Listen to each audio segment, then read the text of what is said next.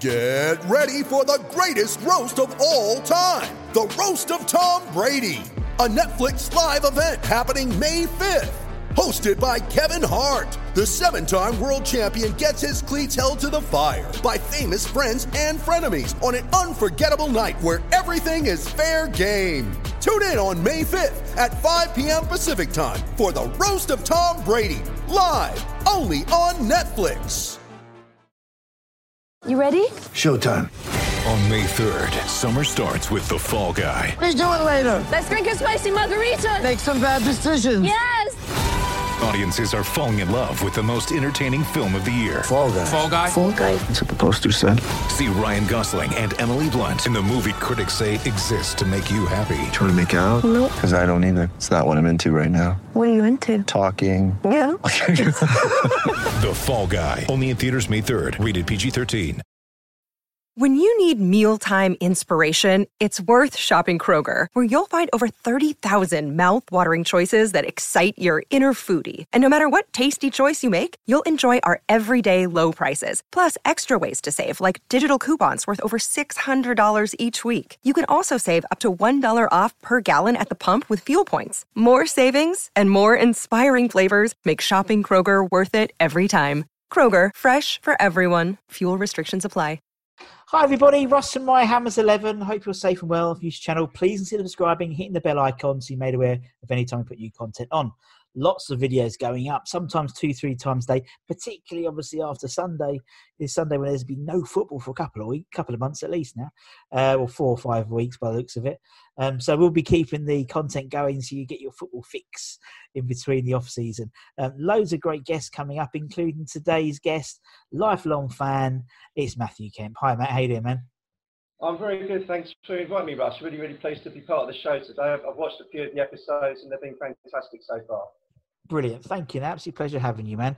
How is this new world we live in? How is lockdown treating you at the moment? I'm kind of getting used to it now, Russ. It's all about Zoom and Microsoft Teams becoming part of my everyday life. So, it's a virtual world we live in now. So, yeah, I've acclimatised reasonably well. Yeah, it is. This is the one Zoom call that people liked having. So, Most definitely, yeah. Talk about West Ham. Exactly. Well, I know. Some people might not enjoy talking about West Ham if they're a West Ham fan. But obviously, it's weird, isn't it, thinking about it? Because we had no football for 100 days. And then we had this sort of deluge of games, 3 or 4 a day. And then after Sunday, that's it.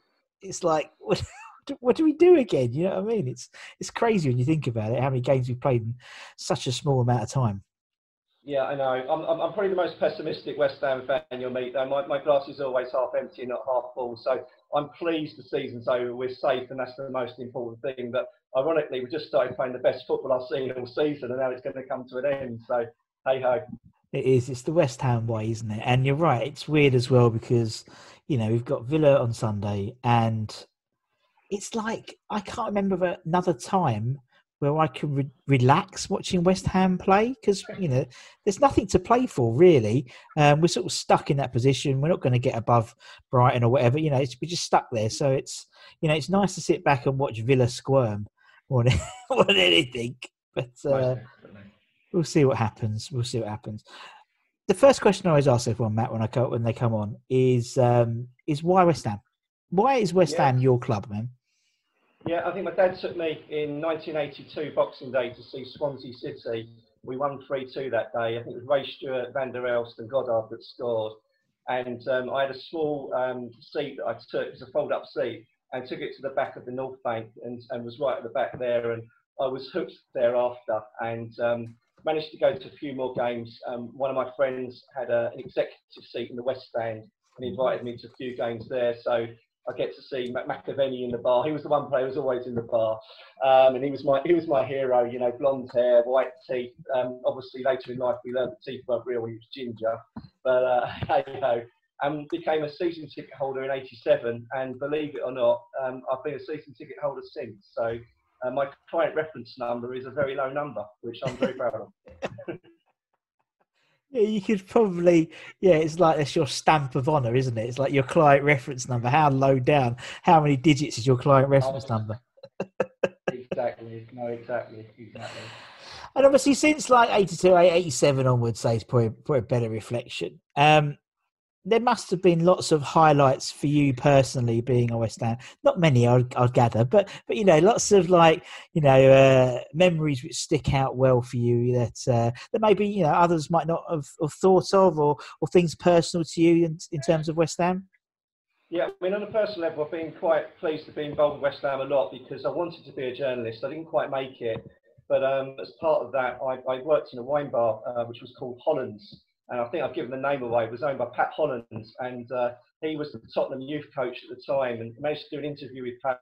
And he also took me down to Tottenham. I met Razor Ruddock and Paul Allen, and basically had my work for the Pat Holland interview published in Overland Sea, which was run by Gary Firminger. And Russell noted you had a few ex-ODAS writers on recently, with Robert Banks, Jim Jury, Liam Tyrrell, and I was one of those as well. So to sort of get more into it, I wrote to Peter Storey, and he met me, and he gave me access to the training ground. So I've got some great stories. You just couldn't do that these days. And I went down to Chapel Heath, and I was doing articles for the Student magazine.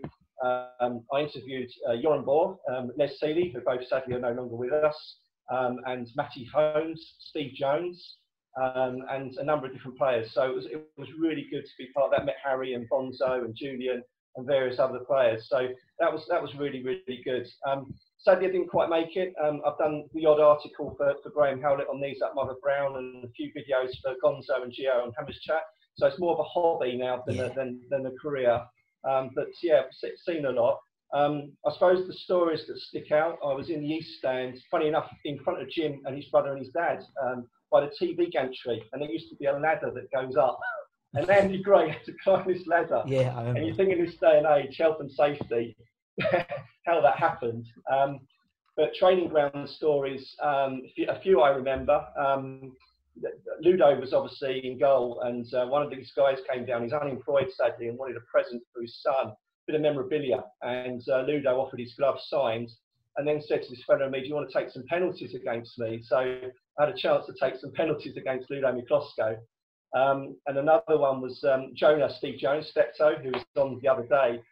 He didn't drive, and one of my mates was a big Billericay Town fan, which is where Jonah came from. And he said, "Steve," he knew his name and everything. He said, "You drive the day?" He went, "Yeah." He said, "Can you give us a lift home?" And I was sitting in his car with this guy who faced off Schmeichel the week before for Man United. Well, this is a different world. So some great stories, some really good stories. Yeah, no, it's funny. I love Jonah. He's such a lovely bloke, and it's like, and I forget that, Pete, obviously I've met quite a few, been very fortunate to meet a lot of players in a very short amount of time, and a lot of fans as well. But I forget sometimes that you're Facebook friends with people. Like my wife put up a really embarrassing post of, me and my daughter, and then like Jonah liked it, and I thought, oh God, the mystique of me has just been torn away. But no, it's funny, and they'll, that's the one thing that's always surprised me. And I mean, obviously you've interviewed lots of players as well. I've just how down to earth they are. Do you know what I mean? It's like, I think we put, we go, oh my God, we put them on a pedestal, but they're just blokes, and it's like, and they're so like nice and just have enough time for you, and they're just, they must get asked the same questions all the time from fans, particularly, like McAvenny and Cossey, or what was it like in the 86 season? Tell me about Chelsea away and stuff like that. But when they answer those questions, it feels like they answer them for the first time. Just because, they're just nice. They're just all bloody decent blokes. And that's what I love about it. The funny one about them was many, many years ago, there was a programme called Vintage Sports. You can't even find it on YouTube.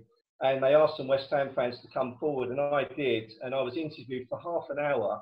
I got 10 seconds on the programme. I was sandwiched in between Leslie Grantham and Trevor Brooking. And the focus was on McAvenny and Cottee. And the weird thing about McAvenny, people don't remember this, there was a football ban on TV at the time for some reason. And no one actually knew what this guy looked like. It was only when it was on Terry Wogan that everyone knew who he actually was. So it's quite crazy. Yeah, there was a story, I think it was Saturday Night with Sam Delaney or someone like that. And he was saying that he was talking about McAvenny, and the first time he saw him play was, I think it was Orient in a friendly. We always should play Orient, didn't we, in a pre-season friendly every other year. And McAvenny turned out for West Ham. and he thought he was Italian. He thought it was Machiavelli, and because he had this sort of blonde like hair, and he used to call him Frank Macaroni for like many years. That was like his sort of family nickname for him. But yeah, no, you're right, and also the sad thing is, obviously, that season, there's not as much footage I think as there should be of that season because of the football ban. You're right, and didn't see as many goals, Macca's goals, and it wasn't as revered or as much footage as you can find. Because you can find footage, it's almost bloody anything nowadays. But the 85-86 season, it was a lot trickier to find stuff because obviously I've been searching around, looking at trying to find stuff, and it's a lot harder. It's definitely a lot harder. But yeah, I have no idea why the football ban happened. I'm sure someone will comment on the video and tell me why, and then I'll learn. It's a cathartic process. It's an ongoing process. Being a West Ham fan, you learn all these new things coming along. So obviously, the whole premise of the idea of the show, Matt, is about it's Hammers 11. So it's about picking your 11 players. So the only rule is you have to be alive to have seen them play. Really, we try and keep it to a 4-4-2, but I'm open to suggestions. I'm not really fussed, to be honest. But that's the only rule, is you have to be alive to have seen them play. So obviously it's a generational thing. It means we don't all put the same bloody team together of legends, because we'd all put Parks and we'd all put Moore and we'd all put Bonds and Brooking, but I wasn't around to see him, and you were around to see Bobby Moore, so you shouldn't necessarily have to put them in. But that's it, really. You can go for a theme, you can do your favourite player. It doesn't really matter. It's all about the players that meant something to you. So for the Kemp 11, who would be between the sticks for the Kemp 11? This wasn't easy, Russ. I've got to say, and the theme is I'm going to look at players I've seen play since 1982. So nice. I've got quite a few good years to look at. Yeah. And I'm going to mention some players that haven't made it, but Rob Green for me did really well at club level. Obviously, international level, there were a few bloopers here and there, but at club level, he was a really good goalkeeper. I also like David James.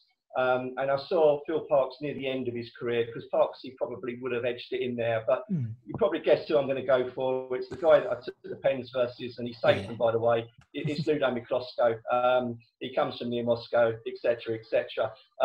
Ludo joined, it was Lou Macari's last signing before he got sacked, and he made his debut versus Swindon Town. I think we drew 2-2. And the first thing I remember from watching that game was Ludo's goal kicks went from one side of the pitch to the other. And I was like, wow, this guy has got a great kick on him. And he was a fabulous shot stopper as well. But the game that sort of sticks in my memory was when we drew 1-1 with Man United and denied them the trophy, the league win. And obviously Blackburn won the title that season. And Ludo got man of the match. And there was a reason he got man of the match, because he was a very busy goalkeeper. But fantastic club servant and a great player for us. And it's always Man United, isn't it? It's always Man United for us, and we've buggered up their Champions League hopes. They got to get something. They got to beat Leicester, don't they, or draw? I think they got to beat Leicester to get into Champions League. But it's always Man United. I spoke to some Man United fans on one of their, Gonzo, and they get opposition fans to do previews. So I was asked to do a Man United one. And I said, you're not going to win. You're not going to win. We're full of You're not going to win, because it's West Ham and it's Man United. And when you've got something to play for, we'll bugger you up. Ludo, where did that game, that performance, where did it come from that day? You know what I mean? It's like, it's quite funny when you look back and you look back with slightly, you take your claret glasses off slightly. And my granddad used to call him Loopy Ludo, and I never really understood why. Because I just saw him as this colossus, and I understood why he thought that. But you're right, just that thumping goal kick, and he used to kick it really funnily. Funnily, it's not the right word, but he used to have a very strange goal kick, almost on the side, which he had to try and kick. It was really weird, but it was just so unusual. This sort of foreign-based goalkeeper turner. He was sort of one of the first ones for us, wasn't it? And it was. And he was so athletic, and he didn't look like Phil Parkes, and he didn't look like any goalkeeper he'd had before. He was built, but he's funny. But he used to introduce himself, hi, I'm Ludo. I don't come from Moscow. I love the man. All right, Loopy Ludo's in. Okay, let's go left back then. Who we go for left back? then, Matthew? Left back, it's an easy one for me. It's Julian Dix, the Terminator. I met Julian a number of times when he was a player in the nightclubs, believe it or not, and he always had time for us West Ham fans. And I turned the Big 4-0 a few years ago, and I've known Terry Marsh through the work I do, and Terry got Julian to come along as a guest for my 40th, and he was just a fantastic guy to have around. And at the time, he was training the West Ham ladies team before he got the job working with Slaven, and you know, such a nice guy. He gave his all on the pitch. Very shrewd signing from John Knoll. I remember watching him. He got a job from Birmingham City for just over 100 grand or something. And he was great at penalties. He was great at free kicks.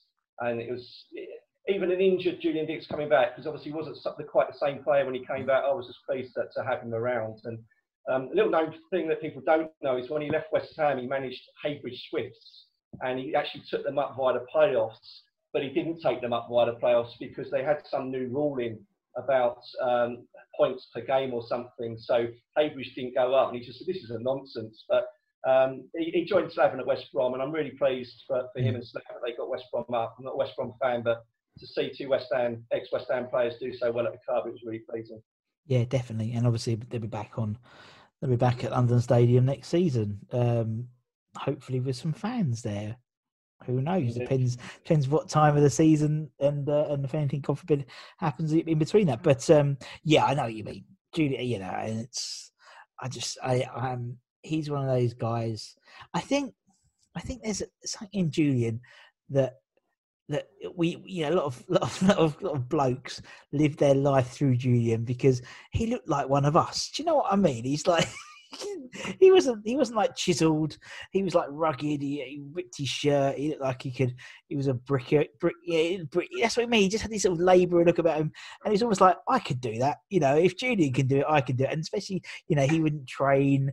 You know, or he'd have a Mars bar and a can of Coke, and then go and play 90 minutes Premier League football and stuff like that. And he was just relatable, and I think that's why, because. You know, he was playing in a position which wasn't particularly glamorous, you know, it's that sort of left-back position. But he could just galvanise a team and galvanise the crowd from one of his tackles or a 30-yard screamer or one of his penalties. Or, you know, he was just an incredibly important player for us. And it's great that he's doing that, you know, that him and Slav did a great job with West Brom, obviously. Dean Garner scoring that last game as well, you know, another West Ham boy. And it's nice to see, because I think we like to see our boys do well. And Julian's he's just fantastic. And, you know, he's my idol. I just think he's absolutely fantastic, man. But I think Julian's appeared in something like 68% of people's 11s. It doesn't matter what generation they are. Yeah. Even people like Mark Ward, you know, Mark Ward basically did his team, the 86 team, apart from the left back, and said, put Julian Dix in. He went, and if we had Julian Dix that year, then it wouldn't have been if we won the league, but how many points we'd have won the league by, because that was the missing piece, he felt, to that 86 team. But Julian's in. Okay, let's go right back then, Matthew. Another easy one for me. He spent 12 years at the club. They called him Tonka after the toys because he was indestructible. It's Ray Stewart. Yeah. I think the 84 goals he scored, only 6 of them weren't from penalties, and that says a lot. And it's incredible that he was there for so long, because I was just used to seeing him at right back, and I don't think we've ever had a better right back since Ray Stewart. No, you're right. I think we haven't done. That's one area centre backs and goalkeepers, but full backs, particularly after Julian, Ray Stewart, maybe Breaker. Apart from that, we haven't really had household names at fullback. Do you know what I mean? It's like, you know, we sort of make do at fullback, or when we used to put old Tompkins right back sometimes, or we'd get Carl Jenkinson in loan, and there wasn't, you know, it's not like, you know, centre backs or whatever. You could probably reel off 5 or 6 really good centre backs we've had in our time there, but at least. But, you know, full backs, yeah, I mean, Tonka's just, you know, I've watched loads of the games that he was playing for, and obviously, yeah, to score that many goals is mental, you know, from penalties, and such a lovely guy as well. You know, we'll get him on. He's going to be on the channel eventually, but he's agreed to do it when we all can do it face to face because he doesn't like these computer things. Can't get his head around the technology, but I love him. Such a lovely guy. Right, okay. Tonka is in centre backs. Who's your first centre back then, Matthew? Right.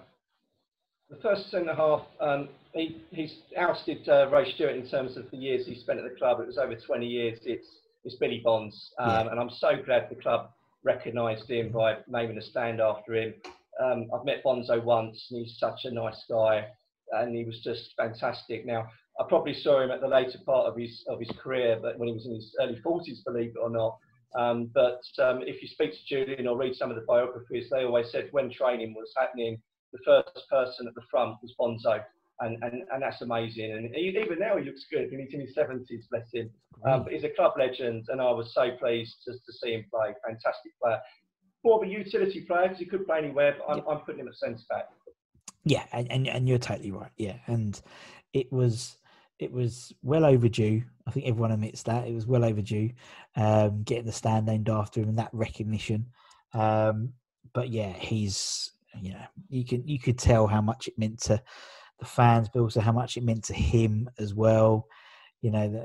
Just seeing him bawl his eyes out. It was just like such an incredible image, and obviously all his teammates were there as well, and his family, and it's what I love about Bonzo is famously he never has a mobile phone, so you can't really get hold of him. He uses his daughters, and I love all that sort of all these little nuances. Like obviously the last game of the season, he saw as he was driving, he saw the fact that there was all not trouble, but there's all those fans, and he's with his grandkids, so he turned around and came back.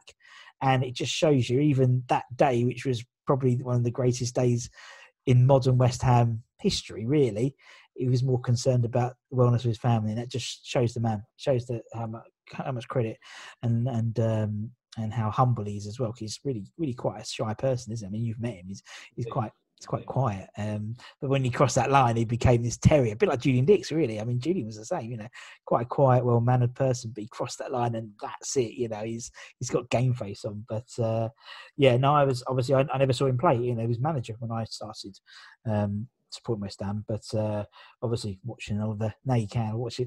We'll have to watch them all again soon because we'll be bored. We'll have no football again, so we'll be clucking. Won't we? We'll have to put YouTube, get back onto the old Robert Banks. All of his end of season reviews. Start watching them again. But we'll put Bonzo in. Good shout. Okay, who's Bonzo going to partner in the other centre half position then, Matthew? It's a difficult one because there's a lot of players that have played in that position. I was a big fan of Mark Reaper, who was a Danish international and came over and played alongside Slav. And this is a bit of a controversial one because this player probably had a much better career elsewhere, but it's going to be Rio Ferdinand. And the reason I've chosen Rio was he's come through the youth academy. I saw him on his debut when we played Sheffield Wednesday and drew 1-1, and straight away you could see this guy was going to be a player. And the thing about him as a player was he liked to play the ball out of defence, and so many defenders just don't do that. Just hoof it away for safety, and you could see the control he had on the ball. And I was gutted when he left to Leeds United, and one of the players we got was Titi Kamara. I don't know how that worked out with the 18 million that Harry had to spend, but I saw a lot of Rio play when he was at West Ham, and he served us well. Just such a shame that we couldn't get hold of him, but at international level, he did phenomenally well, and other clubs he did well as well. Yeah, totally. And with Rio, I always have this sort of caveat every time I see him on the pitch, or when he was obviously playing at United in England, and when he's doing his TV work at the moment. He's still a West Ham boy. He's still West Ham. You can just see under his you imagine under his shirt, he's still got a West Ham, vest on or something like that. It's funny. Some players, once they've gone, they've gone. It's like Payet, whatever. Yeah. But with Rio, he's still West Ham boy, and he's still with one of us. And it's a shame we didn't have him as long as we would have hoped. And who knows what would have been, if he didn't go to Leeds and stayed with us for a couple of years and then went to Man United. Because I think, obviously, the Man United was the big move. But, it is what it was. Okay, Rio is in. That's the defence done. Let's go midfield. Let's go left midfield. Who we got left midfield then, Matt? Left midfield was a difficult one because I desperately wanted to put Devonshire in. But unfortunately, he was injured a lot during the times that I was going. And I saw flashes of him. And just to give him credit, you know, what he did on the pitch. You can imagine what the pitches were like in the 80s compared to what they are now. Such a good player. But I'm going to give it to another good player who had 3 years at West Ham, and it's Liam Brady, Chippy, as we used to call him. John Niall pulled off a master stroke bringing him back from Italy. I think he played for Ascoli, joined us for 100 grand. He had great close control, really good passing, good vision, and, you know, typical West Ham player. The last game he played for West Ham was against Wolverhampton Wanderers, and we won 4-0. And he scored with just outside the box, and it was just a phenomenal goal. I was watching it from the East Stand, and that was his last game before he retired. So we got some good years out of Liam, and he was a great player. Great player. Yeah, you're right. And we do well, don't we? We very rarely do we buy a player in their prime, don't we? It tends to be bookended. We either right at the beginning or right at the end. And yeah, something like, I mean, Liam Brady's a classic, you know. I never saw him play live, but in my sort of very sort of Teddy Sheringham-esque, you know, right at the end of his career, but still had a good few years and could still deliver something. And you know, lots of people say, you know, Liam Brady was like the forgotten man of that era because everyone talks about everyone else, but Liam Brady was a fantastic player. And I think that's a great shout on the left as well. Right, okay, so let's get the other side then. Let's go to the right midfield then. This is a controversial one, sadly. You've already mentioned his name, but unfortunately, he was the best West Ham player I've ever seen, and that is Dimitri Payet. Yeah. And I'll show you something, Russ, quickly. It's off the wall, but I bought this. I don't know if you guys can see all of that. Yeah. When he signed his 5-year contract on 125 grand a week, and believe it or not, he'd still be a West Ham player because that tied him until 2021. But I'm going to forget how he left. Yes. Let's focus on what he did on the pitch. For us, he was amazing. I went to games knowing that we could win. Whenever there was a free kick, 9 out of 10, I knew he was going to score, and he scored some fantastic free kicks. The skill on the ball, he was a level above the players on the pitch, and I don't mean that in a derogatory way, but he was just a different level for West Ham. And even on the season, we didn't go particularly well. I think it was against Borough. He single-handedly scored a goal to bring it back to 1-1, and that was very much about the player. So it upsets me why he went. And by the way, that picture, if there's any Marseille fans watching, get in touch with me via us, and we could probably do a deal, because I don't know if it's going back on the wall yet. But I'm going to focus on the positive memories. He was a great player to watch, and I was really pleased to see him play in a West Ham shirt. Yeah, I know what you mean. It was a privilege, wasn't it? I mean, you know, we don't very often. I mean, he was a different mark. You know, obviously we bought Brady towards the end of the career. You know, Payet we bought him in his prime really, because he had 2 years. That was his prime. He's gone off the boil completely at Marseille, and he wasn't. I mean, he was still good before we signed him, but he wasn't digging up trees. He was, like, statistically, he was the best, you know, behind De Bruyne and Ozil, or whatever his name is.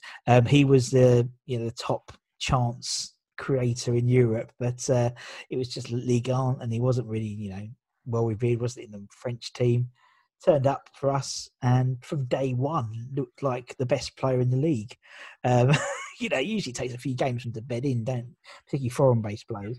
But he was brilliant, and you're right. He was the type of player that, you know, every time he got the ball, you just got excited. You just knew something was going to happen. And you're right. You fancied us in every game we played, even like the big boys, because we had Payet. You knew that a free kick, you know, 30 yards out, pretty much like a Julian penalty, really. You just knew it's probably going to go in. If not, it's going to bloody be a good shot on target. But he was mesmeric, you know. And I said it before, you know, he was the only player I can think of where my mates who weren't West Ham fans were jealous of. Do you know what I mean? It doesn't happen. Yeah. But they all wanted Payet in their team, and they were all worried when we played them because we got Payet. It doesn't happen very often, but it's nice. It's nice when it happens once in a while. Right, we'll put Dimmy in. Let's go central midfield players then, Matt. Who's your first one? Okay, another two that left the club. But the first one, Scotty Parker. Yeah. He won Hammer of the Year 2 years on the trot, and there was reasons why he won it. He was great for us, and I firmly believe if we hadn't got relegated, he would have stuck around the game. He had signed a long-term contract. Sadly, he went to Spurs. It sort of blotted his career a little bit by doing that for us. But let's not forget what he did for us. And a game that sticks out in my mind, it was the season we got relegated, unfortunately. We played West Brom away with 3-0 down, and apparently he did a pep talk at half time. And Carlton Cole said, there was a tear in his eye. And we came back to draw 3-3. And it's no surprise that Scotty's gone on to forge a managerial career at Fulham. And you never know, he could be a future West Ham manager. I wouldn't say no to that if he's successful at other clubs. I'll remember him well, but forget about him joining Spurs. Yeah, I mean it's a weird thing, isn't it? It's like, some people call, this guy's a legend, or this player is brilliant, this player was the top player for us, and it's like then people don't talk about Scott Parker in the same breath. And I think if West Ham fans, we love players who just give their all. Every game would literally crawl off the pitch. He'd literally given everything. Some games when, he played with a crap team. The team weren't good, and he was a shining light. And sometimes it's almost like he was carrying the team on his back. And I just think it's a shame that he's not with it. Because, like today, what's his face? Jordan Henderson wins Footballer's Player of the Season. Scott Parker won that in the season we went down. That's never happened before. We've got just as many footballer. Man City have only had one Footballer's Writer of the Year, and that's Raheem Sterling. And how many Premier League titles and how many they won? We've had one as well. We had Scott Parker the season we went down. I thought it was great. I love Scott Parker, and you're right. He's doing a great job at Fulham.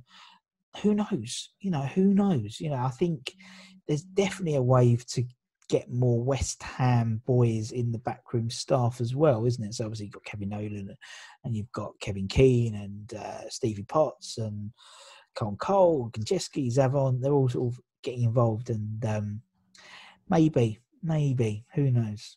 Or maybe Noble eventually. I think you never know, do you? Right, who's Scotty going to partner in the middle there, Matt? Well, you mentioned Noble. He nearly made it, and I'm a big fan of Mark, and he's been a great servant to the club. And this is a little bit controversial yet again, but I'm going to go for Michael Carrick because I saw young Carrick come through.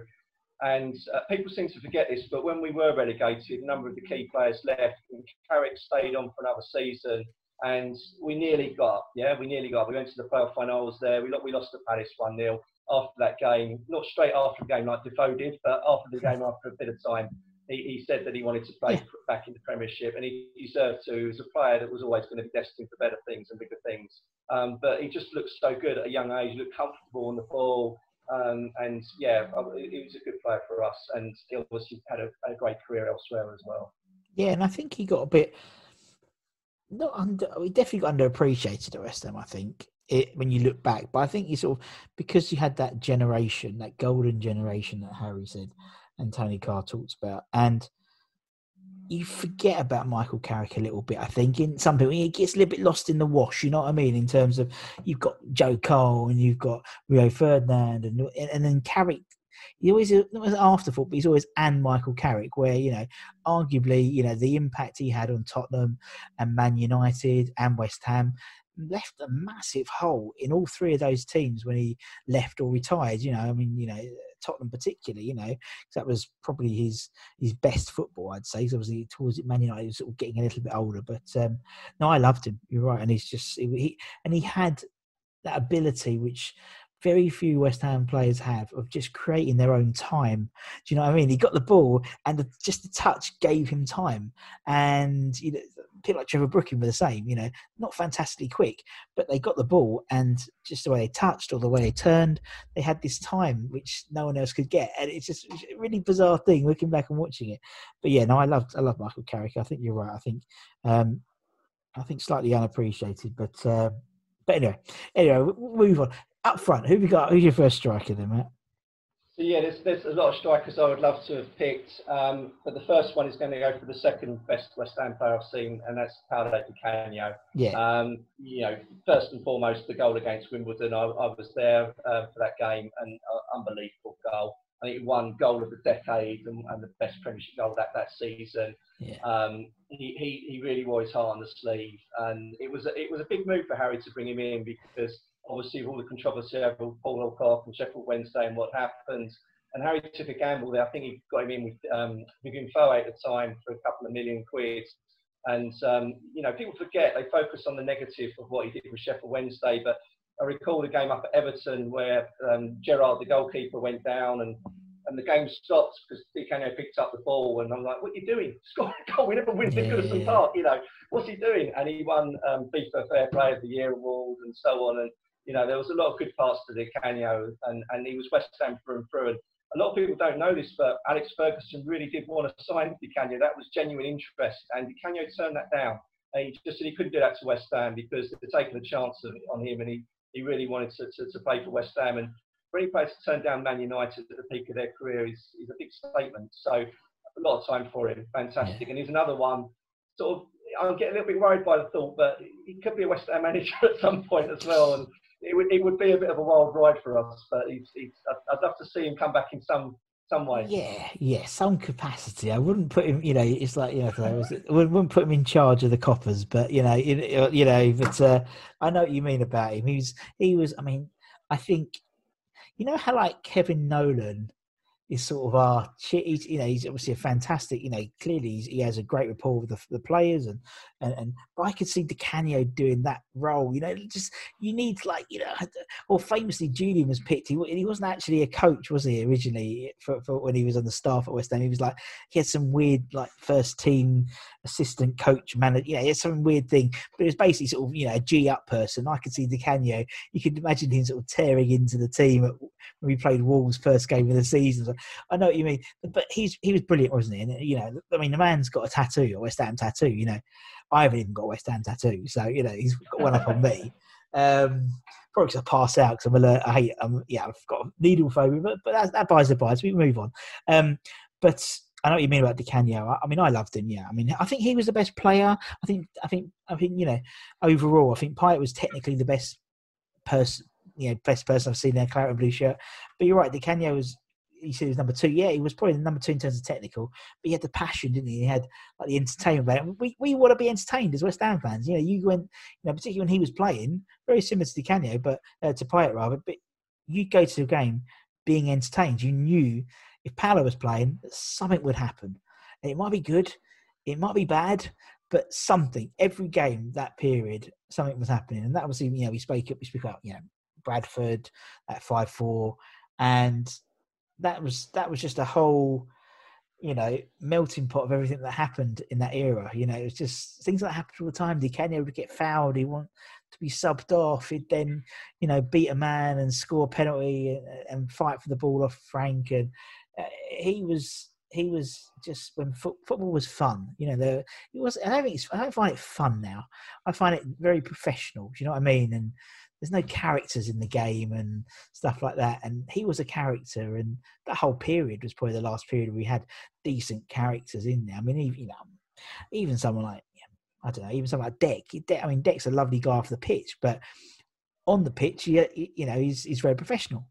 And where someone like John Moncur, he wasn't as great as Declan Rice, but you'd be entertained by him because he would do something silly. And football's meant to be fun, you know what I mean? It's it's too much of a chore sometimes, it's particularly before everything happened. I mean, going to West Ham might have been seen by many as being a bit of a we'll go West Ham on Saturday, where it should be, no, I'm going football on Saturday, I'm looking forward to it. And I think, who knows, this new era we're going to go into now, and I think it's about having players who you think are going to fight for the shirt. Your Jarrod Bowens. If we had a team with Jarrod Bowens and Declan Rice's and Thomas Souček's, I think we'd be all right. I think we'd be all right each season. But yeah, no, Di Canio, I love the man. He's brilliant. So many stories you hear. Obviously interviewing loads of people. They all have their individual Di Canio stories, and every one of them is brilliant. And it just increases your love for the man even more when you hear all these sort of fans. People like John Joe and Gary Herman. They were talking about Paolo invited them to Swindon Stadium when he was manager there, and because of all the work he did for the Bobby Moore Foundation. And when he met him, when he met the two, first he did was he went on his knees and started going, "We're not worthy, John Joe. We're not worthy." He's like Di Canio. He's fucking Paolo Di Canio. And he got out, and he's in the He's in the manager's office. He's at Swindon. I think they might have just played a game. I think they drew or something. And he opens up his drawer, and it's full of West Ham photos. And it's like, you know what West Ham, you're at Swindon, but you got all these, and you're going through all the pictures and stuff like that. And the man loves the club, and I'd love him back in some capacity. I don't know what, but some capacity would be interesting, wouldn't it? It'd keep us entertained, surely, on the table. So, with Di Canio in the team, you've got one more spot left, Matthew. Who's it going to be? This was a tough one because we've had actually some good strikers, and Teddy Sheringham had a fantastic spell for us in the Championship, and again was an aging player, but he was really, really good. I mean, you could see what a player he was. But his best years were probably elsewhere, right? And Jermaine Defoe, he scored a lot of goals for us as well. Yeah. Again, I think like the way he left and everything, and he regrets that now, and he's put his hands up. So maybe we should forgive that one. But and also we've mentioned the Scottish guy, Frank McAvenny, not the Italian guy, the Scottish guy, Frank McAvenny, and he was also great for us. But it's got to be Mr. West Ham, and that's TC, Tony Cottee. He scored over 115 league goals over both spells for us. Scored in his debut, and he was just fantastic. I was gutted when he left to go to Everton for, I think it was just over £2 million. And you kind of look back and you think, come on, TC, you should have been like Mark Noble. You're a one-man club. But, I get why he left now. We weren't going in the right direction for him. And he was prolific at Everton as well. And it's a travesty he didn't get more in England caps because he was a goal scorer, a fox in the box, right? Yeah. I think the only blot I'll say to TC if I ever see him again is that he did play 2 games for Millwall, which I don't know about that, but no, he's a West Ham legend. He's Mr. West Ham. He loves the club, and he's a fantastic bloke, and what a great player for us. He's got goals. No, you're right. I mean, he's a lovely guy, and you're perfect. I mean, when I interviewed him, he said, to be honest, I sort of regretted leaving the first time. I do now in hindsight, but you're right. He wasn't going the way he wanted it to go. And Everton came around as the shiny thing on the other side of the hill, and the grass is green on the other side.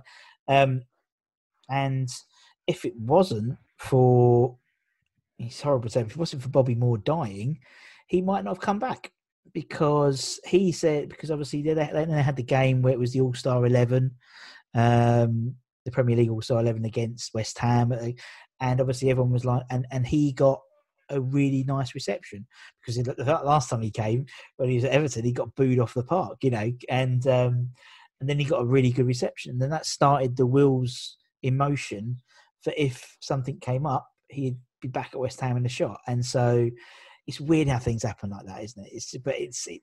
He's such an amazing, he's so lovely. I love TC, and he's just got such an anorak brain about stats. He's a real statistician, and he's just so funny. He was telling me, there's 17 club records that 85-86 teams still hold, which is mental because of that, how good that season was, but mental that we haven't been any better since then. Do you know what I mean? It's sort of both ends of the chart. But you're right, and also the 86 season when he was, top scoring Englishman by a country mile and doesn't get picked for the World Cup. It's weird. But that West Ham sort of biasness against us has always been there. It's weird, but it happens too often to not be a thing, really. I think there's too many England managers, it's like Julian Diggs, Billy Bonds, you've got 2 of them who have never played for England. How the hell can those 2 players never played for England? It's absolutely mental. But man, it's been lovely. It's been really nice chatting, reminiscing, going down memory road rather. Thank you, because I can tell there's been a lot of work gone in there. There's a lot I can see. You've been conflicting. I can see there's been some late night decisions on some of days, and that's why I like. That's why I don't like. Once we get the time booked in, I don't like then postponing it because you might change your mind another 4 times. Exactly. Christ, after Sunday, Antonio might score another hat trick. He could have been, that's he's open. It'd be nice, wouldn't it? But no, it's been lovely. Thanks, man. I appreciate your time. And obviously, thanks everyone for watching. To do, like, share, subscribe. And until next time, for me and Matthew, take care. Come you Irons, and big game on Sunday. See you later. Bye bye. See you. Bye bye. Sports Social Podcast Network. Judy was boring. Hello. Then Judy discovered ChumbaCasino.com. It's my little escape. Now Judy's the life of the party. Oh, baby, mama's bringing home the bacon. Whoa, take it easy, Judy. The Chumba life is for everybody. So go to ChumbaCasino.com and play over 100 casino-style games. Join today and play for free for your chance to redeem some serious prizes. ChumbaCasino.com. No purchase necessary. Void where prohibited by law. 18 plus terms and conditions apply. See website for details.